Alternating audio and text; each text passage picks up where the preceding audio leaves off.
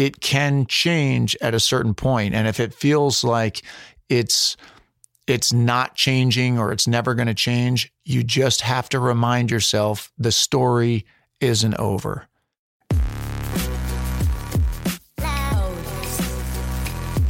If you're a person who's heard the word no from a boss, an ex, a team that cut you, a job market that didn't want you, an accident or diagnosis that left you debilitated and depressed, or felt paralyzed by any setback that you just weren't willing to accept, this is the show for you. 10,000 No's is a roadmap built by guests who have blazed trails, silenced critics, and overcome the odds by facing down their fears and transforming their failures into fuel.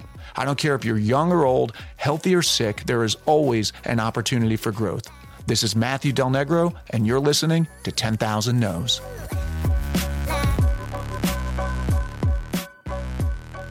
Welcome back to 10,000 No's. I've got a very interesting topic today coming from me. I am not typically a golf fan, although that may have changed after this past Sunday, Father's Day, the U.S. Open, which is what I'm going to talk about, and Gary Woodland, who ended up winning. It was really just an incredible story, and I wanted to share it with you because I really, as I watched Sunday, I probably watched more golf Sunday than I've watched in the last, 10 or 20 years, or maybe my life. I was in New York finishing the end of City on a Hill, which is, by the way, out on Showtime now, Sunday nights at 9:00. Check it out. Kevin Bacon comes from Matt Damon and Ben Affleck's production company. My friend Jennifer Todd is one of the executive producers. Tom Fontana, legendary showrunner. Great show. Anyway, that's just a little plug for that. But I was in New York, so I was not with my family. I was with my father and my in-laws, and my father-in-law has this thing every Father's Day. He wants to watch golf. And I was like, I always think of golf as boring, which I really have to say I got it wrong. I grew up, I caddied in college. I never really loved the sport. I dabbled with it at one point in my 20s, was pretty terrible eventually, and just kind of decided that I did not have the time or the interest to really get better. And so I kind of put my clubs away for a long, long time. Anyway, cut to Sunday. And don't be nervous, by the way, if you don't like golf at all, if you never watch it. This isn't about golf. Golf is just a backdrop. This is really about the theme of this show, which is pushing through adversity, just continuing to put one step in front of the other. And here's to set the stage for you. Gary Woodland, going into Sundays, which is the last round of the U.S. Open, was leading with Justin Rose. They both were 12 under, I believe. And then just behind them was Brooks Koepka, who ended up in second place. He ended up 10 under, and Gary Woodland was the champ with 13 under. But at the beginning of the day, my father-in-law says, oh yeah, Koepka he's 29 years old. He's known for his calm nerves. They interviewed him. Seems like a great guy. He won the past 2 consecutive U.S. Opens. And the story of the day really was Brooks Koepka going for the three-peat. And the last person and the only person to ever do that, to win 3 U.S. Opens in a row, consecutive years, was a Scotsman named Willie Anderson. And that was in 1903, 1904, and 1905. So 114 years ago. The last golfer to win 2 consecutive U.S. Opens before Koepka was Curtis Strange. That was in 1988 and 89. And before that, the only other golfer to win 2 in a row was Ben Hogan, a huge name in golf, and that was in 1950 and 51. So now Gary Woodland is 35 years old, which is not ancient in golf, but it's also not a spring chicken when it comes to winning your first major.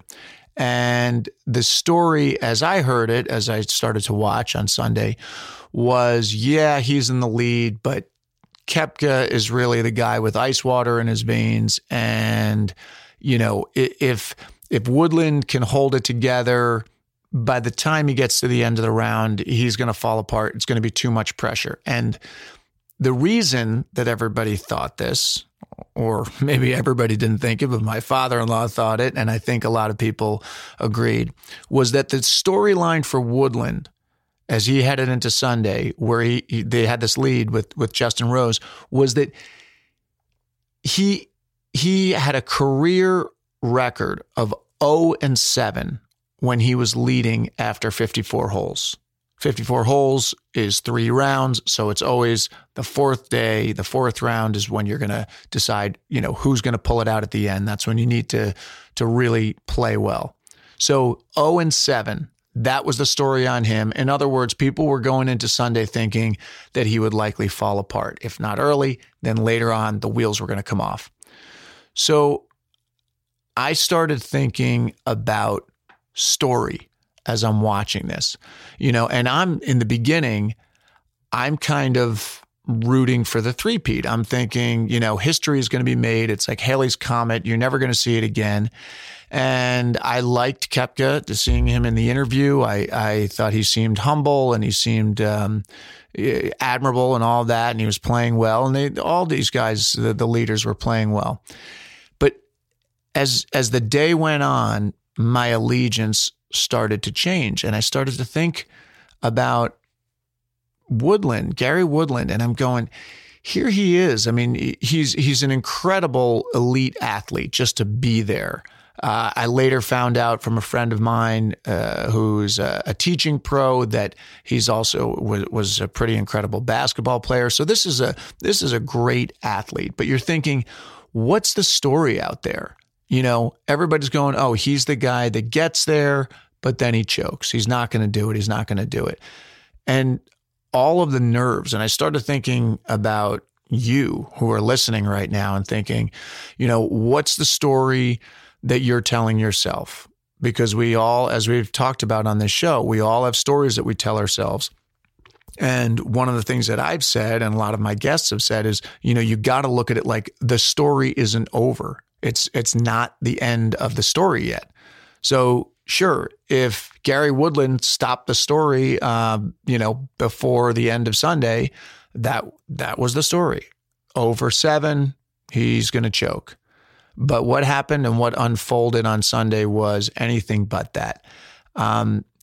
He's just playing well. All of them had some missed shots and they came back. It was incredible to watch these guys. And you just think about the mental power that you have to have when it's, you know, being televised in front of so many people. And then there are so many people in the gallery just right along the side of the golfers watching them. They get to each hole and there's grandstands with people cheering, and it's just unbelievable pressure that they have. And it's so quiet. And as it's going on, Justin Rose, who is playing with Gary Woodland, the wheels fall off a little bit for him, and he starts to be out of the race. But Koepka, who's 2 holes ahead of Gary Woodland, is keeping it together, but he's still trailing. He's still 2 strokes behind Gary Woodland. So there was a shot on the 15th hole, I believe it was, and I didn't fully realize it at the time. The announcers talked about it, but Woodland takes out a 3-wood and hits this shot that just it threads the eye of the needle, and it just gets onto this tiny green. And they said that's like, you know, a shot of a lifetime. And they kind of talked about it for a little bit, but I didn't realize, again, until talking later with my friend who's a golf pro. He said that shot was so risky to take. When he was ahead by 2 strokes, he could have laid up. He could have played it safe. He could have played to not lose instead of playing to win. And he took the risk, and he nailed it. And I thought about that, how much are we really going after our goals versus how much are we just trying to brace ourselves so that we can hold our position. And a lot of times when you're doing that, you end up losing the lead because you're thinking so much about losing the lead. So that was inspiring. Then they get to, I guess, the 17th hole. He has 2 holes left. Koepka has now finished his round, and he finished at 10 under. So Gary Woodland is 12 under, which means that, he has a 2-stroke lead, and the announcers start talking like he's already won. And I started thinking about, the nerves and the crowd and the pressure and the voices in your head when you've been in this situation. You've been there before. You've gone into that last round 7 times and not come out on top. And now here you are.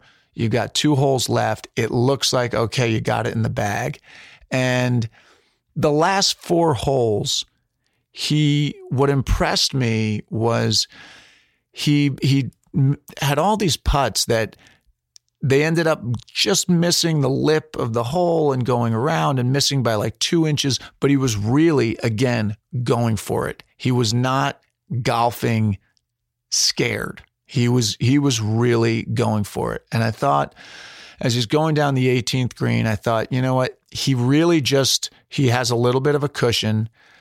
He got on the green, and it was a long putt. And he could have, again, just kind of played it conservatively, gotten close to the hole, knocked the next one in, and he still would have won. And I thought, I just want him to sink this thing.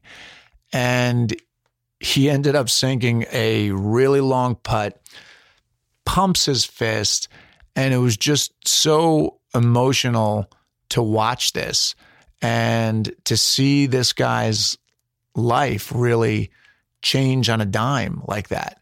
You could say change on a dime, and yet it's so much work that went into that moment, and so much they talked about the sports psychologists, the coaches that he had, and the voices that he had in his head that were helping him with the mental preparation, and so much training and time and dedication and dealing with failure and getting back up again goes into it. And yet at that one moment when it's all over, now he's a champion.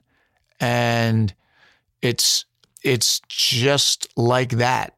And I thought, I really want to talk about this on the show because I want people to, whether if you're a golf fan and you know more than me about the sport, which is very likely, I apologize if I'm butchering any of the facts, if I'm presenting it in a way that doesn't feel correct to you. I did some fact finding to try to give it to you straight, but really it's for any of you just to have that hope and that inspiration that it can change at a certain point. And if it feels like it's not changing or it's never going to change, you just have to remind yourself the story isn't over. And another thing that struck me was he had the fist pump when he sunk that putt, but then he really seemed to me surprisingly composed for a guy that it had been held back from for so long. He was very composed, and it reminded me, I was laughing, my brother will say to me sometimes, act like you've been there, brah. He doesn't usually say brah in life, but he'll say that, act like you've been there. And I thought of John Wooden, the famous basketball coach from UCLA, and he used to want his players to be so composed that when they got off the bus after away games, he didn't want their family or their girlfriends to know if they won or they lost, because for him, it wasn't the scoreboard that mattered. It was whether you gave everything you had, which ironically usually resulted in a win. But for him, it was really more about, what did you lay out? Did you leave it all out on the court? So I'm going to stop there. Again, a short episode, but these are the things I want you to think about. Are you doing everything you can to win? And I put win in quotes. That win could be anything for you. I don't know what you do. It can be anything for you. The next is, what story are you telling? What story are you telling? Telling yourself, telling the world. And then the last thing is, do you still believe that you can change the narrative from how everyone else tells your story to the story you want to be telling, the way Gary Woodland just did on Father's Day?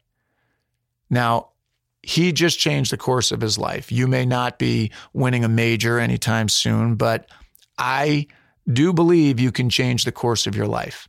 You can. And you gotta believe it, or you're not going to be able to do it. And by the way, if you get a chance, Google the video with Woodland and Amy Bockerstedt. I'm not sure if that's how you pronounce it. She's a young golfer who has Down syndrome. The video went viral. It's really heartwarming, and it'll make you an even bigger fan of Woodland if you're not already liking him now after hearing this episode. But just a great day in sports, a great day for me with a sport that I don't typically love. Maybe I'll start watching it more now. Maybe I'll start dabbling with playing again. I don't know about that. But I hope you enjoyed this. If you're new to the show, know that this is not the typical format. This is generally an interview show, about an hour long, with guests of all different backgrounds. But we've been doing some of these solo episodes lately this summer, and we're going to be kind of peppering them throughout the summer with the interviews. And thank you to all of you that have written into me and told me how much you're liking these solo episodes. This is not all they will be, but I'm glad that people are digging them. Thank you for listening. If you get a chance, rate and review the show. Tell your friends about it. And we will see you next Friday.